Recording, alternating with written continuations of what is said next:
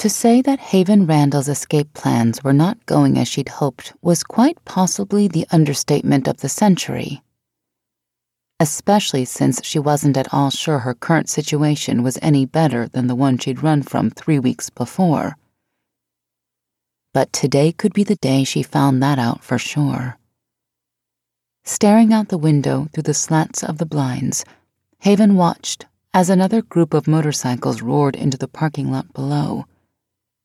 They'd been coming in groups of 4 or 5 for the past hour or so, and God, there were a lot of them. Not surprising, since she was currently holed up at the compound of the Raven Riders Motorcycle Club. A shiver raced over her skin. "Don't worry," Haven's friend Cora Campbell said. Sitting on the bed, her back against the wall and her choppy, shoulder-length blonde hair twisted up in a messy bun, Cora gave Haven a reassuring smile. "I don't know what I'd do without you," Haven said. And it was the truth. Without Cora's bravery, encouragement, and fearless, you-only-live-once attitude, Haven never would have put her long-time pipe dream of escaping from her father's house into action.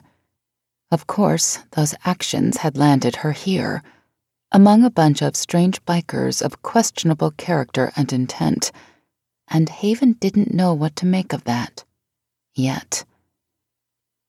But it had to be better than what would have happened if she'd stayed in Georgia. She had to believe that. Had to. If nothing else, for the first time in her life she could begin to consider what she wanted, even if she didn't yet know what that was. "Well, you won't ever have to find out," Cora said, flipping through an old gossip magazine that had been on the nightstand. "Because you're stuck with me." "I wouldn't want to be stuck with anyone else," Haven said in a quiet voice. Outside, the late-day sun gleamed off the steel and chrome of the motorcycles, slowly but surely filling the lot.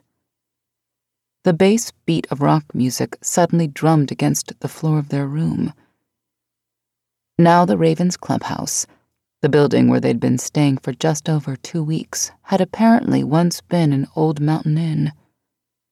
Their rooms were on the 2nd floor, where guests used to stay, and though Cora had been more adventurous, Haven had stayed in her room as much as possible since they'd arrived. And that was while the majority of the guys had been away from their compound on some sort of club business. Men's laughter boomed from downstairs.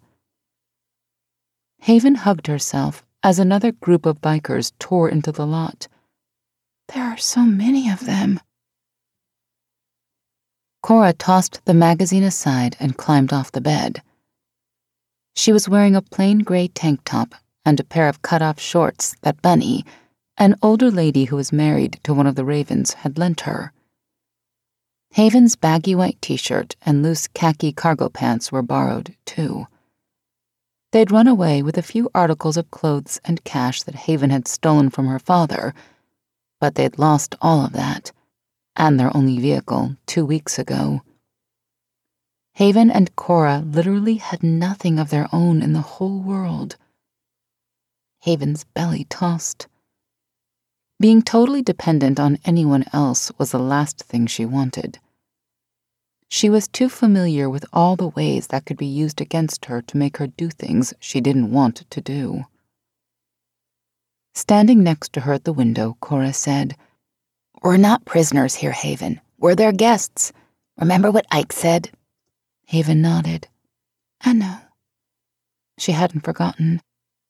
Ike Young was the member of the Ravens who had brought them there, who'd told them they were welcome to stay as long as they needed to, who said that no one would give them any trouble, who said the Ravens helped people like them all the time. People like them.